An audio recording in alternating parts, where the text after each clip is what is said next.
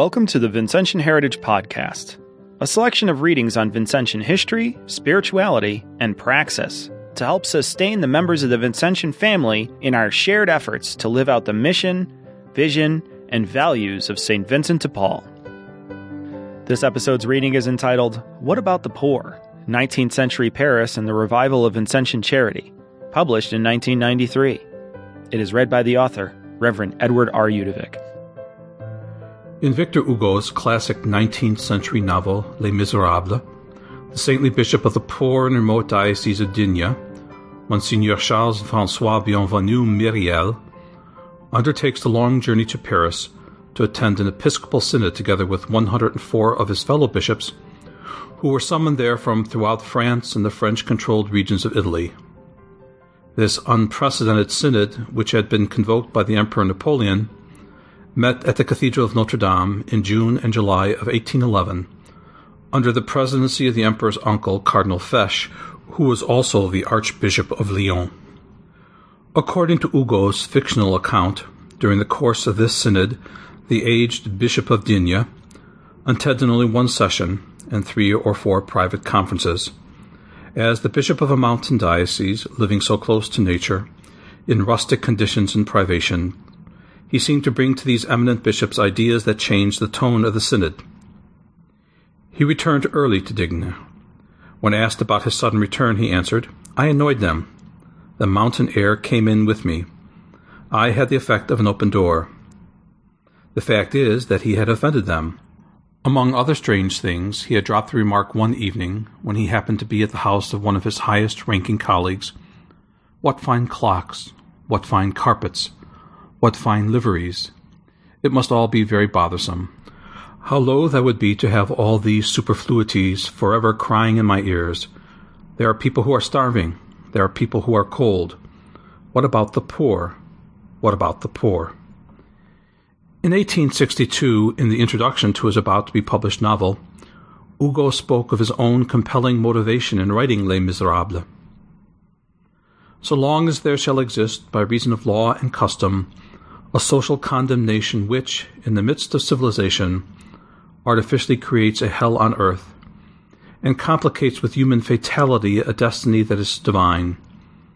So long as the 3 problems of the century, the degradation of man by the exploitation of his labor, the ruin of woman by starvation, and the atrophy of childhood by physical and spiritual night, are not solved, so long as in certain regions social asphyxia shall be possible, in other words, and from a still broader point of view, so long as ignorance and misery remain on earth, there should be a need for books such as this." Hugo is absolutely right. There was a crying need for books just such as his in the literature of the 19th century. This literary exigency, however, grew out of an even greater need for charity and justice to emerge from the 19th century world of injustice, destitution, and misery, which Hugo and other like-minded writers of his day describe so compellingly. The city of Paris and its poor. The Paris of Victor Hugo's lifetime, 1802 to 1885, was the Paris of Napoleon I, the Paris of the Bourbon restoration of Louis XVIII and of his brother Charles X, the Paris of the bourgeois July monarchy of Louis Philippe, the Paris of the short-lived Second Republic, the Paris of the Second Empire of Napoleon III and of Baron Haussmann, the Paris of the revolutions of 1830, of 1848, of the Prussian siege of 1870, of the bloody Commune of 1871. It was also the burgeoning, impoverished, often violent Paris of the Industrial Revolution. During these years, and in this Paris, Les Miserables were by definition the great masses of the urban poor, who between 1801 and 1850 doubled the population of a city which was totally unprepared, unwilling, and unable to provide for them.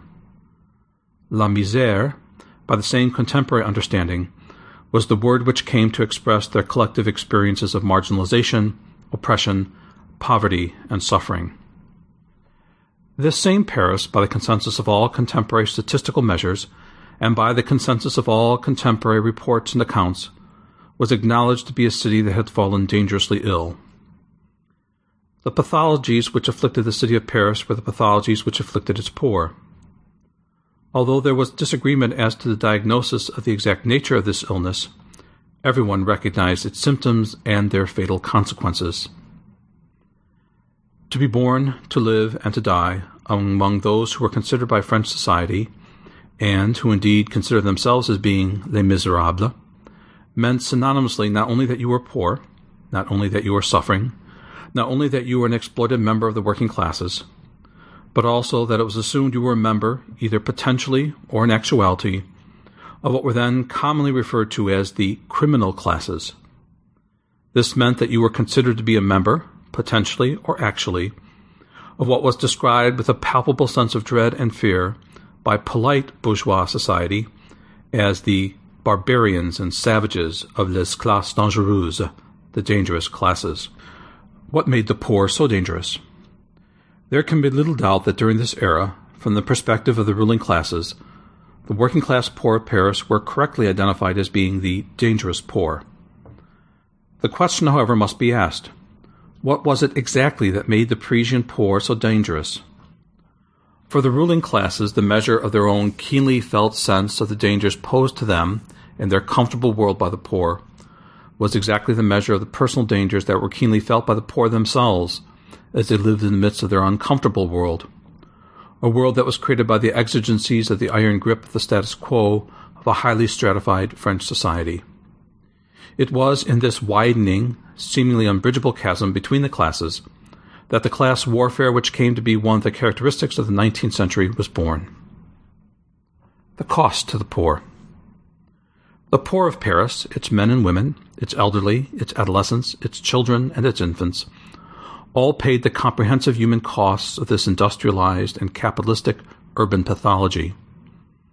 They paid this cost in the following measurable and measured ways: in hunger, in sickness, in malnutrition, in the lack of education, in begging, in homelessness, in unemployment, in the exploited employment of women, in abusive child labor, in the general mortality of the great cholera epidemics of 1832 and 1849, in infant mortality, in infanticide, in infant abandonment, in orphans, in suicide, in prostitution, in insanity, in violence, in endemic crime, in class warfare, in riots, civil unrest, and in revolution. In short, the poor paid fully in every conceivable way.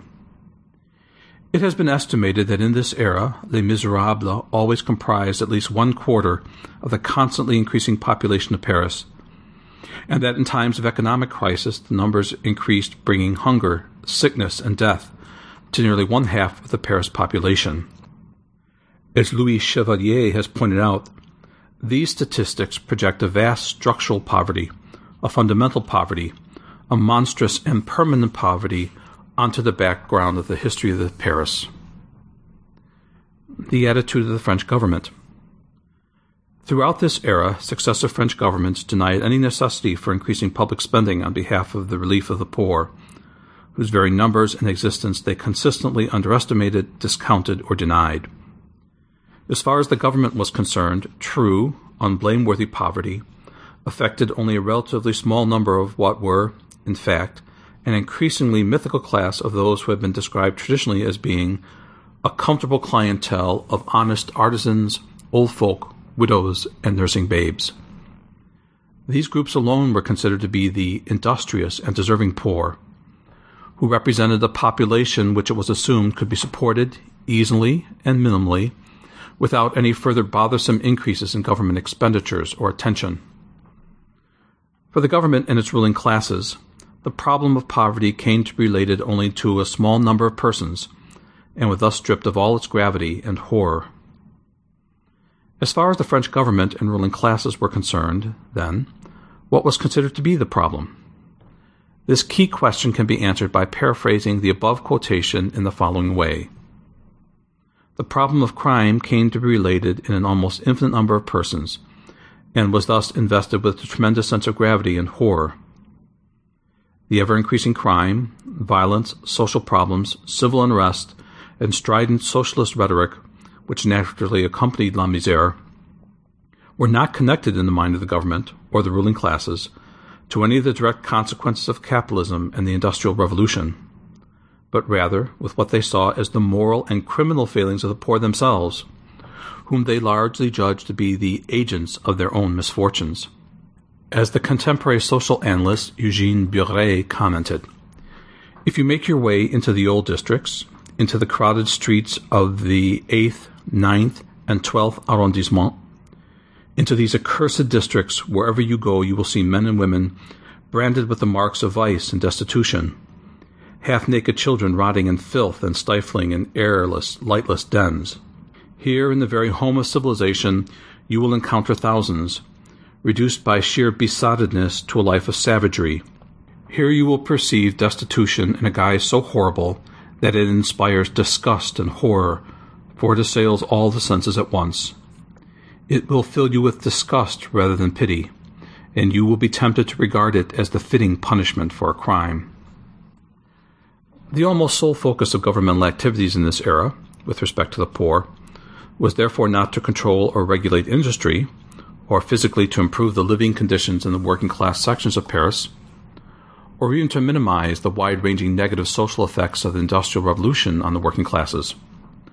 Rather, it was to control, morally correct, and if necessary punish what were seen as the criminal, asocial, irreligious, and immoral lives of la classe dangereuse. Where did the Catholic Church stand? After its legal re-establishment by the restrictive terms of the Napoleonic Concordat of 1801, the French Church, modeled on the consistent attitudes, behavior, and teaching of Rome, remained a deeply traditionalist and oftentimes reactionary bulwark, working for the complete restoration, defense, and justification of the authority of the conservative established order, whether it was in its political, economic, social, or religious manifestations. On the basis of its own painful and terrifying experiences dating from the time of the French Revolution, the Church beheld the disorder and changes of the so-called modern world with its contemporary liberal principles of liberty, equality, and progress, with nothing but incomprehension, loathing, and fear. As far as the Church was concerned, time and time again, these revolutionary principles had proven in practice to be inherently anti-clerical, irreligious, and mortally dangerous to the faith, morals, and salvation of the faithful. These principles were thus to be opposed systematically by the Church at all costs and on every front.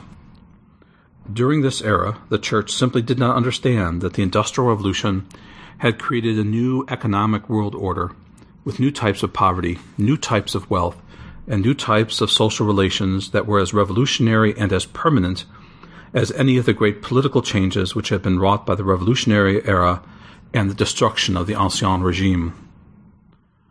For much too long, Rome could not understand that these changes called for the formulations of new conceptions of Christian charity, justice, and social relations, which were its responsibility to formulate, teach, and practice. The Church, at least for the moment, because of its lack of understanding and mistrust of the modern world, steadfastly stood by its traditional view that a certain balance of social and economic inequalities came from the very nature of human existence as ordered by divine providence, and as such should not and could not be safely challenged or changed. The poor you will always have with you. Examples of these traditional views can be found throughout the sermons and pastoral letters of the era. For example, in his Lenten pastoral letter of 1849, the Archbishop of Bourges, Cardinal Jacques-Marie Célestin Dupont, had this to say: "The plans of Providence are manifestly different for each individual. Each person must march along the path which is traced out for him, without aspiring to enter into a rank which is above them. There will always be inequalities of rank and fortune in society, or society itself would cease to exist. The contrary thesis, which is posed only by impudent dreamers and blind utopians, instead of inevitably contributing to the public well-being and general prosperity, can only lead to ruins and a frightening chaos in society. Destroy this mutual dependence, and the entire edifice of society will crumble and dissolve. Everything will be in chaos. Barbarism will reign, and the state of civilization will be reduced to savagery." Providentially, at the moment of his passion, the Lord himself formally declared to his disciples that there will always be poor among us. Consequently, there will always be those with great needs and sufferings. This is one of the conditions of life in this world. It is only in the life to come that all these sorrowful human conditions will disappear forever. Heaven alone is closed to the evils which reign upon the earth. While some suffer deprivations, others enjoy in abundance. This is so that all can equally share what they deserve. The unfortunate person who is without resources must confide themselves to the goodness of God, who never abandons any of his creatures.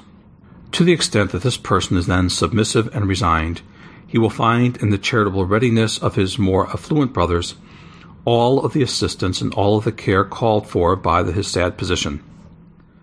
This is the advantage of riches and contentment, which thus have the power to prevent despair, minimize misfortune, calm anguish, and cause God to be blessed for thus relieving and consoling the suffering members of the family through other members of the family who are compassionate and generous. Another contemporary example of the Church's attitude can be found in an excerpt from a sermon given in 1824 by the Abbé Robineau, who was then a well-known pastor in the Diocese of Nevers. Of necessity, society naturally presupposes an inequality of conditions and of fortunes. If one were to imagine a society where all people were equal in riches, in grandeur, in power, there would no longer be anything that links them together. There would then be no more order, subordination, authority, or dependence. Society would then represent the ideal of a body whose members would be separated, divided, and having no other connection between them than that of equality, owing each other no help or assistance. It is thus necessary that there will be in the world princes and subjects, masters and servants, and consequently the rich and the poor. The law of the inequality of fortunes, which wounds the pride and cupidity of certain people, is thus in the interest of society as much as it is God's will, because it is God who makes the poor and who makes the rich, God who takes down what he has raised, God who, without abandoning anything to chance, assigns to each the rank which he finds it good he will occupy, the place that he must have, the function that he must fulfill in the body of which he is a member.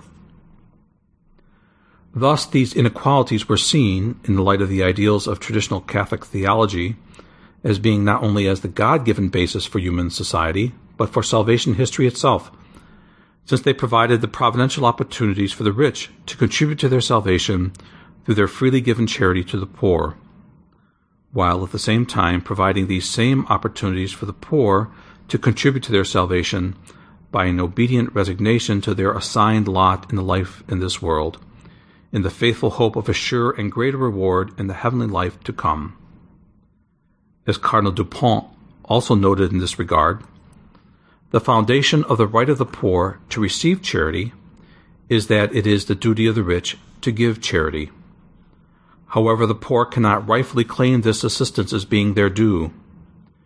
The request of the poor for charity is a prayer by its nature, and thus can never be considered to be an injunction. The challenge of Lamennais and the early social Catholics. During this same era, there arose a lonely prophetic voice within the Church, which began to espouse a very different Christian perspective on these contemporary issues. The voice crying in the wilderness was that of the Abbé Félicité Lamennais. Lamennais rejected outright the traditional theological and philosophical justifications of inequality, and instead affirmed that in the new world created by the Industrial Revolution, it was primarily an unjust social and economic organization that was directly responsible for the misery of the poor, a misery which of itself was neither to be considered as being God's will, and thus inevitable, nor as being the poor's own doing. Lamennais was also an early supporter of what the Church then saw as the erroneous and dangerous ideal of the complete separation of Church and State. Based on the contemporary experiences of the Church in France, which was then tightly shackled to the State under the terms of the 1801 Concordat, Lamennais believed that such a separation was alone capable of freeing the Church from its almost total subservience to the worldly interests of the conservative established order. Only this action would make it poor enough to allow it finally to identify with, serve, and defend the poor and their interests. Lamennais and his supporters thus envisioned for the Church a complete reversal which would make the Church of justice, the Church of the poor, the Church of the persecuted, instead of its being the Church of the powerful and the Church of the established order. Lamennais and his radical ideas were condemned decisively in 1834 by Pope Gregory XVI as being enormous in wickedness. Although Lamennais subsequently would leave the priesthood and the church, his ideas helped to lay the groundwork in the 1830s and the 1840s for the emergence of an elite of so-called social Catholics, who, even though they were only a weak minority in the French church, nevertheless were responsible for gradually developing a coherent Catholic proto-critique of the social, political, religious, and economic consequences of liberal individualism. This small group of bishops, priests, and laity were the first to understand that the contemporary conditions of workers was a new reality which merited attention and protection. Included among this early group was one of the most popular and influential preachers of the day, the Dominican Henri-Dominique Lacordaire, who in 1847 observed, "La misère does not come from God. La misère is not Christian. La misère is contrary to the will and to the providence of the one who nourishes even the birds of the sky. It is necessary at all costs that humanity, that the people of God work to see that la misère disappears." Another important member of this group was the layman Frederick Ozanam, the founder of the St. Vincent de Paul Society, who in 1836 observed, "The problem that divides society in our day is no longer a problem of political structure. It has to do with what is to be preferred, the spirit of self-interest or the spirit of sacrifice. Whether society will only be a great exploitation to the profit of the strongest, or consecration of each individual for the good of all, and especially for the protection of the weak. There are a great many people who have too much and who wish to have more. There are a great many others who do not have enough, who have nothing, and who are willing to take if someone gives it to them. Between these two classes, a confrontation is coming, and this menacing confrontation will be terrible. On the one side, the power of gold, on the other, the power of despair. We must cast ourselves between these two enemy armies, if not to prevent, at least to deaden the shock. And our youth and our mediocrity does not make our role of mediators easier than our title of Christian makes us responsible. There can be no doubt that the Catholic Church in France was too closely allied with the authority and interests of the established economic and political order, especially after the frightening socialist revolutions of 1848.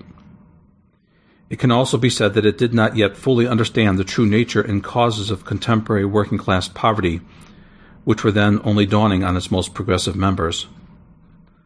The Church, however, did recognize human suffering and human need when it saw them. It felt compelled, in an authentic spirit of Christian charity, to do something concrete and systematic, to relieve the immediate consequences of the suffering, poverty, immorality, and the irreligion that it knew firsthand to exist among the vast numbers of the working classes, especially in Paris and the other industrialized cities and areas of Northern Europe. In strong contrast to governmental inattention, inaction, and neglect, the Church did recommit itself and its full resources to addressing these taunting tasks. The Church's mission: to restore a Christian order to society. The Church felt that its contemporary mission lay, at least in part, in restoring order to society by reconciling the poor and the rich.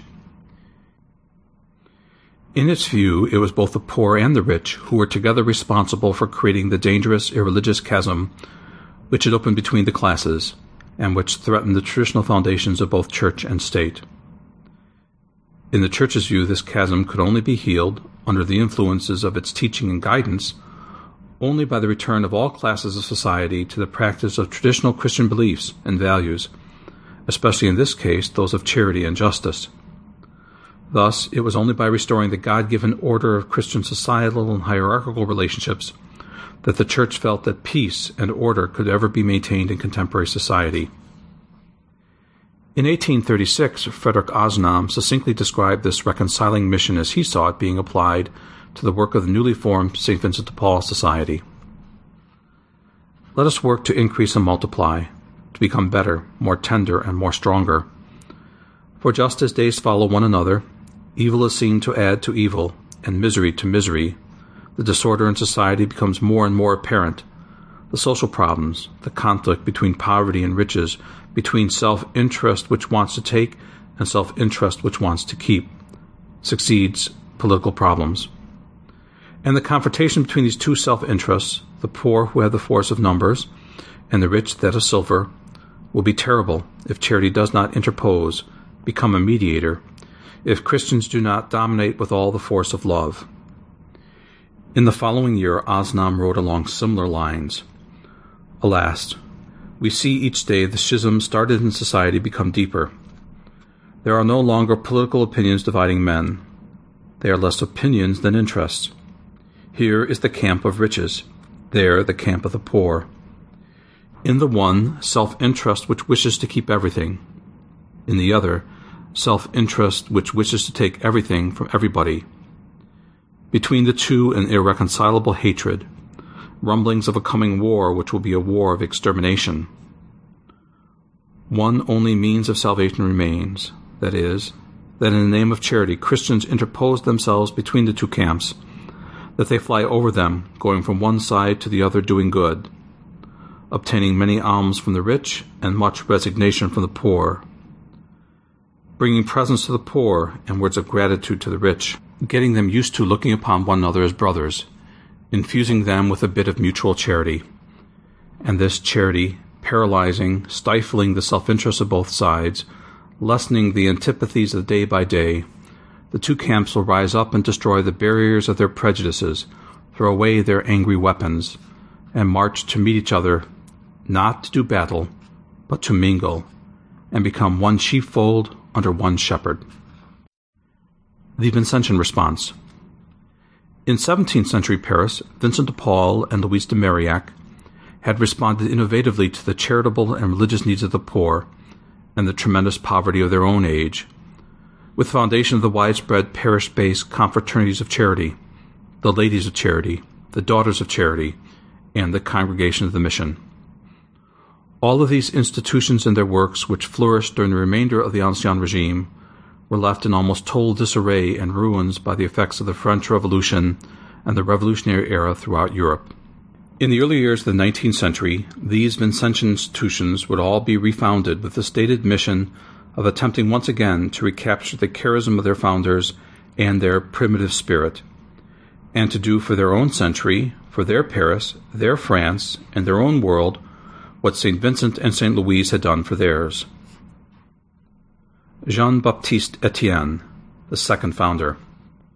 The Paris of Victor Hugo also happened to be the Paris of Jean-Baptiste Etienne, who arrived there from his hometown of Metz as a young 19-year-old seminarian in August of 1820, and who would remain there until his death in March of 1874.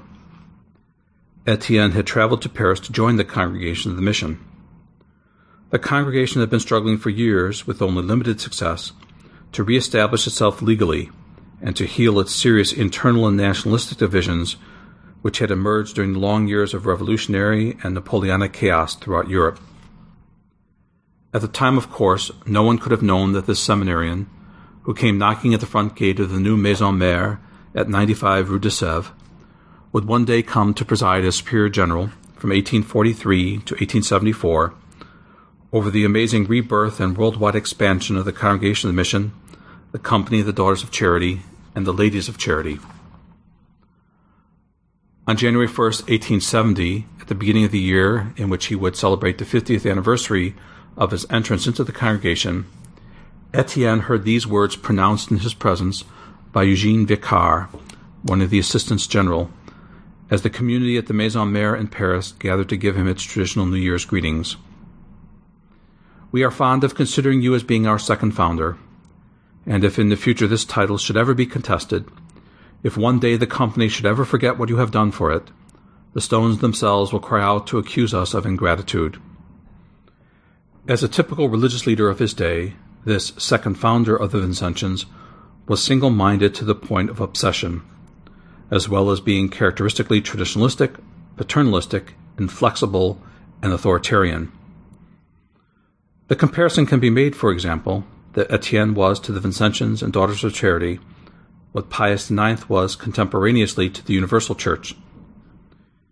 It also cannot be denied, however, that it was under Etienne's firm hand and his zealous and devoted leadership that the primitive spirit, the charitable mission, and the institutions of the Vincentian family were not only restored, but were also reshaped to fit the commonly perceived needs of the age.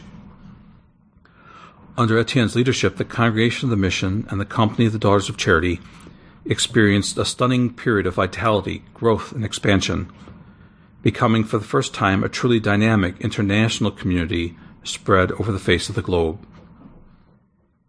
Even a cursory study of Etienne's voluminous official writings during his years as Superior General will reveal his clear but simple vision of the Vincentian mission in the 19th century, which he was to repeat over and over again until it was indelibly imprinted in the lives and in the works of the Vincentians and the Daughters of Charity. This was a vision concerning the mysterious designs of Providence, which destined the Vincentian spirit to create, through the labors of the double family, what Etienne himself liked to describe as a net of charity, which would meet the urgent contemporary challenges of poverty, ignorance, irreligion, and social unrest, not only in Paris, not only in Europe, but throughout the world. Supported by the underlying triumphalistic ecclesiology of his day, the imprint of Etienne's vision of the eternal life, the governance, and the external ministries of the Vincentian family was so strong, so absolutely determinative, that it perdured largely unchanged, for better and for worse, until the time of the Second Vatican Council. Etienne's Vincentian vision. Etienne's underlying perspective on the contemporary world and salvation history was always a thoroughly Gallican and a Vincentian one. He was convinced that the new world, which had arisen from the cold, lifeless ashes of the ruins of the Ancien regime destroyed by the French Revolution, was a world whose future destiny would continue to be shaped under the leadership of French ideas, values, and institutions. According to Etienne's analysis, it had taken the genius of Napoleon to realize first that for the sake of the future well-being and progress of society, that the revolutionary, destructive, and irreligious errors which were found in the principles of 1789 needed to be replaced with a firm hand and given a new direction by a renewed alliance with the Church and the adoption of the principles inherent in religion, the most important of which were reason, charity, and obedience to authority. This Napoleonic insight, according to Etienne, also necessarily and providentially included the legal restoration of the Daughters of Charity and the Congregation of the Mission.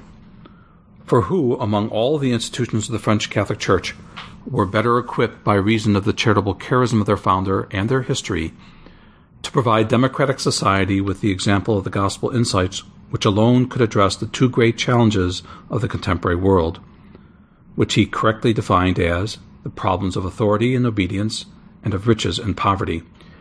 In Etienne's mind, there was an obvious connection between Vincent de Paul's role in the healing of the ills of 17th century France and the providential role that his spiritual sons and daughters seemed destined to play in similar circumstances, but on a worldwide level 200 years later. As Etienne noted in describing France in the 17th century, a new era had opened, and society was suffering the birth of a new order, which was then establishing itself on the ruins of the ancient order. As in all eras of social transformation, disorder reigned throughout, and all kinds of calamities afflicted the people. From where would help come to aid a dying country, to provide it with the elements of regeneration and salvation from all its ills? A powerful and salutary influence which would dissipate the shadows which enveloped it, and which would give it strength and life, directing it safely toward its new destinies. This would be St. Vincent de Paul. He would be the restorer and the savior of France, in establishing a magnificent system of public charity, which was the pride of France and the envy of other countries.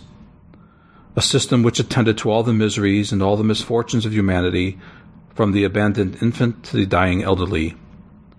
A system which had in its treasury help for all needs and relief for all sufferings. Etienne then summarized his view of God's providential plan for the Vincentian mission in the 19th century. It is the fraternity of the gospel that you offer the world as the antidote to combat the poison of the fraternity of revolution. It is the charity of Vincent de Paul which will preside over the restoration of our country. It is this charity which will serve, from now on, as the basis for throne and altar. It will be the bond which unites divided spirits, the balm which calms the irritation of parties, the neutral ground where all can meet and all differences are overcome, the divine charm which reunites all hearts in devotion to religion and country. For Etienne, the answer to the pride and selfishness which torment modern society was the Vincentian mission of selfless charity. The Vincentian mission in 19th-century Paris. Etienne devoted his entire generalate to establishing his distinctive vision of the worldwide Vincentian charitable and evangelistic mission. The model for all of his efforts throughout the world can be seen concretely in the intention that he gave to reestablishing the Vincentian mission to serve and to evangelize the abandoned poor of the city of Paris. The backbone of this mission to serve the poor of Paris, indeed the backbone of the entire worldwide Vincentian charitable mission, was the Company of the Daughters of Charity. In 1800, after the worst excesses of the French Revolution were over, the Daughters of Charity were the first group of sisters to be legally recognized, encouraged, and financially supported by the French state, and this solely on the basis of the universal recognition of the indispensable utility to society of their traditional charitable works towards the poor, the sick, the elderly, and the uneducated. As Claude Langlois has shown in his magisterial study of women's congregations in 19th-century France, the Daughters led, and even became the symbols for, a charitable revolution in religious life in the Church of France. The number of French daughters in this period increased from 1,600 in 1808 to 9,100 in 1878. At its peak in 1865-1866, this brought more than 700 novices in 1 year to the Mother House in Paris, located then as now on the Rue du Bac. Without a moment's hesitation, Jean-Baptiste Etienne used this explosion of vocations to cover the city of Paris, and especially its poorest arrondissement, with foundations of the Daughters of Charity in direct service to the poor. There were many years when he could not open new institutions and houses fast enough, and large numbers of French sisters were sent annually to serve in other European countries, as well as in the extensive Vincentian foreign missions in Latin America, China, and the Levant. As Etienne noted in 1868, "Does not your company appear at first as a little stream of charity, winding with difficulty among the brambles and thorns, and then, suddenly swollen by the abundant rains, after having inundated France and the whole of Europe, extends its benign influence even to the remotest regions of the universe? This grain of mustard seed, planted by the hand of St. Vincent, has indeed become a tree, sheltering under its branches the poor of our own country. But who would ever have thought that it would have attained its present magnificent proportions, and that its beneficent branches would have reached even to the extremities of the world?" Although, relatively speaking, the Congregation of the Mission also expanded greatly during this era, it certainly did not approach the scale of the expansion of the Daughters of Charity. Most of the attention of the congregation in this era was focused on its extensive seminary, parish mission, and foreign mission apostolates. Therefore, in terms of direct charitable service to the poor, the roles of the members of the congregation was limited to the not inconsiderable task of providing governance and spiritual animation for their rapidly growing sister community, the Daughters of Charity. On the subject of the contemporary relationships between the Congregation of the Mission and the Daughters of Charity, Monsieur Etienne had this to say in his circular letter of 1844 to the members of the congregation: "We must conclude that to work for the prosperity of the community of the Daughters of Charity is to work for the prosperity of our own company, and to furnish our works a powerful element of their success. The ideal state of our mutual relationship is to be the sole source of support for each other, so that the Company of the Daughters of Charity receives its life from our direction, while our works only exist in the shadow and under the protection of their works. Never before has this community found itself in conditions more favorable for receiving our zealous direction in the path of its vocation. It is united to our congregation more closely than ever before. It has never before understood as clearly as it does today that its existence and success depends upon its relations with the congregation, and that it is from us alone that it can receive the direction which will enable it to fulfill the important mission that has been confided to it by the Church. It is a beautiful mission confided to the congregation, to exercise its zeal in favor of more than 5,000 daughters of St. Vincent spread throughout the world." The refounding of the Ladies of Charity. There is much more to the story of the Vincentian revival of charity in Paris than just the Congregation of the Mission and the Daughters of Charity. In 1839, the Vicomtesse Levasseur made a pilgrimage to the birthplace of St. Vincent de Paul near Dax. She was struck by the thought that one of the most important foundations of St. Vincent, that of the Ladies of Charity, still had not been refounded more than 50 years after the French Revolution, at a time when the needs of the poor seemed greater than ever, above all in the great city of Paris, where the population increases each day, thus multiplying the number of its poor and the extent of their miseries. On her return to Paris, Madame Levasseur told Etienne of her idea to establish the Ladies of Charity, an idea he supported enthusiastically. On February 12, 1840, with the permission and the initial financial support of Monseigneur Affre, the Archbishop of Paris, Etienne presided over the re-establishment of the Ladies of Charity. These first 12 ladies dedicated themselves to the mission of personally caring for and visiting the abandoned poor sick of those quarters of the city where la misère was rampant in the most frightening manner. From the beginning of their work, the Ladies of Charity in Paris were to labor as auxiliaries, immediately under the direction of the Daughters of Charity, who were already working in the poorest parishes of the city, and who knew the poor and their needs so well. These first women began to work immediately in the Faubourg Saint-Marceau, in the parish of Saint-Médard, where it was commonly said that the poor are poorer than anywhere else. At the house on the Rue d'Épée de Bois, under the direction of that icon of charity and service to the poor, Blessed Rosalie Rondeau. The women were each assigned by the sisters to certain streets in the parish, and they committed themselves to visiting personally there on a weekly basis all the poor sick in their homes. They were to distribute only the amount and types of assistance that had been predetermined by the sister in charge. Their mission was to bring both corporal and spiritual assistance, and was designed to extend not only to the sick person, but to their entire family. Moreover, they were instructed to avoid telling those they visited ahead of time when they would be coming, or to make their visits at the same time each week. This precaution was designed to foil the little ruses that some of the poor would invent, to exaggerate the gravity of sicknesses that were really not very serious, in order to obtain the assistance destined for the truly needy. The women were to keep records of the poor they had visited each week, and the amount and kinds of assistance provided to each of the poor sick and their families. The women were also to pay very close attention to the religious needs of those they visited, and do their best to bring the poor back to the practice of their religious duties. For example, at the beginning of Lent, each lady was to once again visit each of the families she had helped in the past year to see how they were doing, and specifically encourage them to be sure to fulfill their Easter duty at their parishes. Within an amazingly short period of time, this work would spread not only throughout the parishes of Paris, but everywhere throughout the world where the Daughters of Charity served.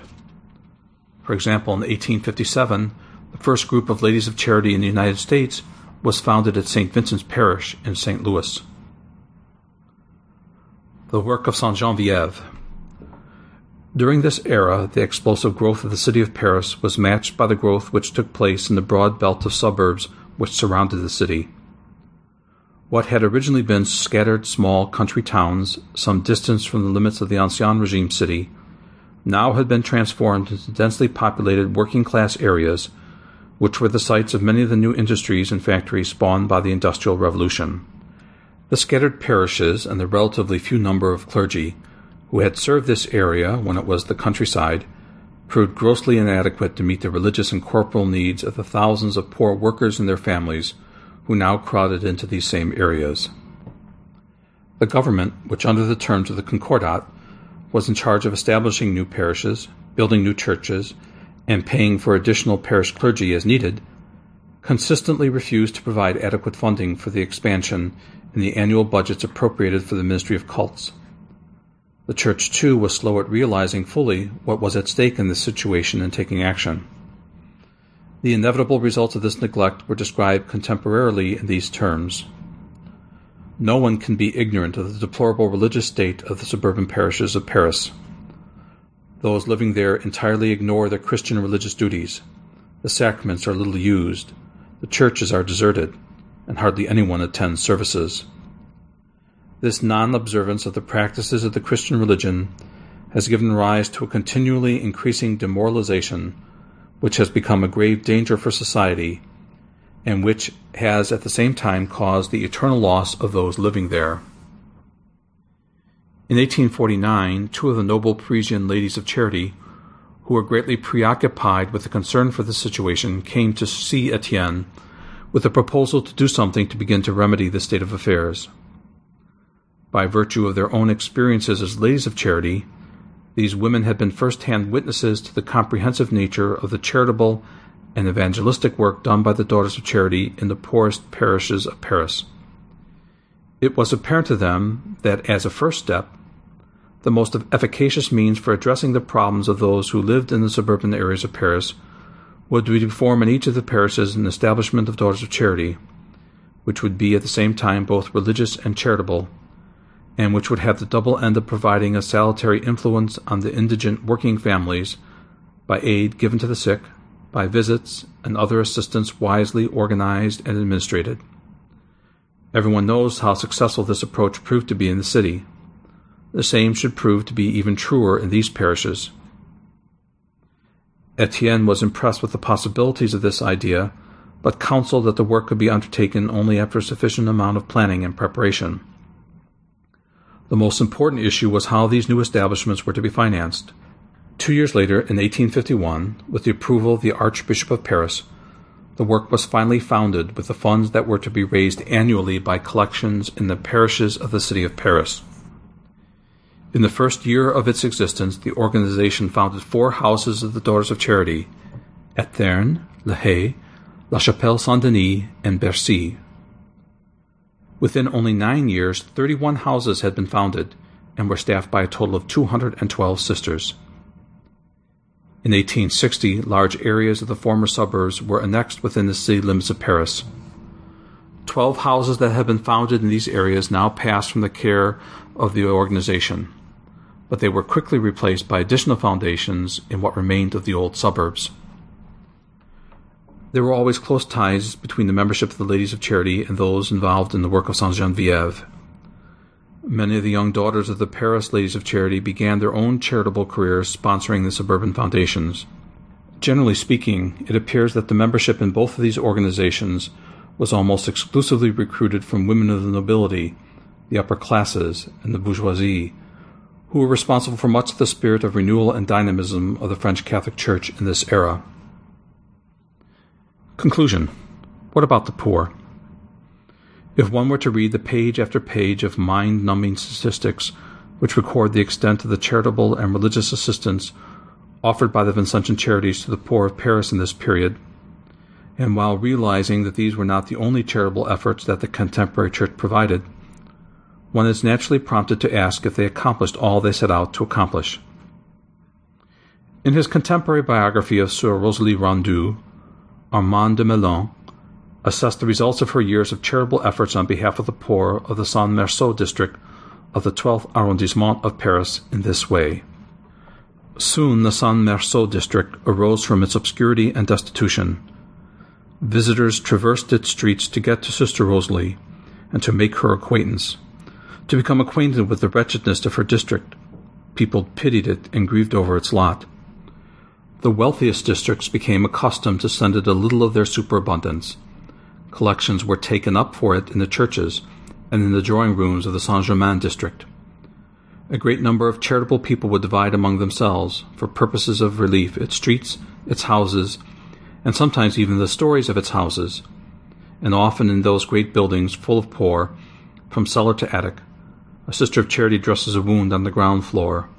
A sister of poor invalids reads to a dying man the prayers for the dying, whilst a young man from the Society of St. Vincent de Paul brings consolation to a family just under the roof, brings to it bread for the week, and teaches a child its catechism. Little by little the condition of the district was changed.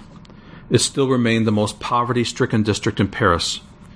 It was not within the power of anyone to make it rich, but poverty was less extreme. The people acquired more Christian habits. It showed itself resigned to its lot, submissive to law, devoted to labor and to good order. Sister Rosalie became the medium of reconciliation between society, and the San Merso district. Looking backwards toward the values and realities of the political, economic, social, and religious world of the Ancien regime, the reconciling mission of the revival of the Church's works of charity in general, and those of the Vincentian families in particular, must be viewed in retrospect as being flawed. While it cannot and should not be denied that these Herculean charitable efforts did improve the lives and living conditions of countless thousands of the poor in Paris and throughout the world, it must also be acknowledged that their larger purpose, that of reconciliation, ultimately failed. The Church's and the Vincentians' revival of charity presupposed an unchanged and unchanging standard of economic and social justice, a standard which had in fact changed.